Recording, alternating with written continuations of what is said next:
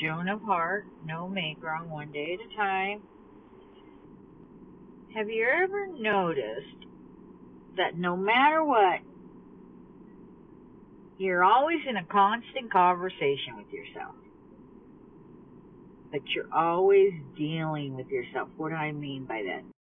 You're driving, somebody cuts in front of you, and you start having a reaction that is, get the heck out of my space. Who the hell do you think you are? What the heck are you doing? Or you change your phone service and nothing goes right about it, and you're upset and pissed off, and the kids are paying for it, your husband's paying for it, your wife's paying for it, somebody's paying for it. And then when you drive away, you're replaying it all in your mind. See, for you, it's a replay. However, I'd like to point something out. It's not a replay. It is you in a conversation with yourself about what happened. And you play that over and over again. You've noticed it enough to know that what I'm sharing is accurate. And if you're there, thank goodness. That's all there is to do. It's so difficult to grasp. Because right now, this is a conversation I'm sharing. I'm saying the same things over and over again. To whatever degree you're utilizing where you're at, right? In your everyone functions. That's all. It's just to the degree that you are with your everyone functions. What's really cool about that is that's where it starts, is when you notice that. Just noticing that. I keep saying the same things over and over again. And I also find it very funny that the mind would have you judge and assess the conversation based on what it likes and doesn't like. The likes and dislikes, which are, again, old patterns, old ideas, all reactive.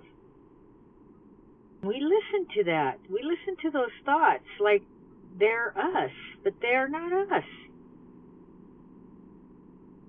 I know each and every one of us has had a thought of hurting somebody. Maybe not all of us. Maybe if you have, maybe we'll try different examples. I had a fantasy of hurting somebody that raped me, okay? Pretty typical, right? I didn't take action on it. And yet some people do. So that tells you that you have the ability to say yes or no to the thoughts that come into your head. Now, are you going to master your thoughts, or are they going to master you? It's not a challenge. It's just really like, what's so? When you notice you're in your head, it's like, wow, I'm in my head again. It really does take over me, my thoughts. Wow. That's how it was. First it was just noticing the thoughts. Then it was breathing. Incrementally, you guys are going to get all this. And then it just shifted from there, and it continues to shift.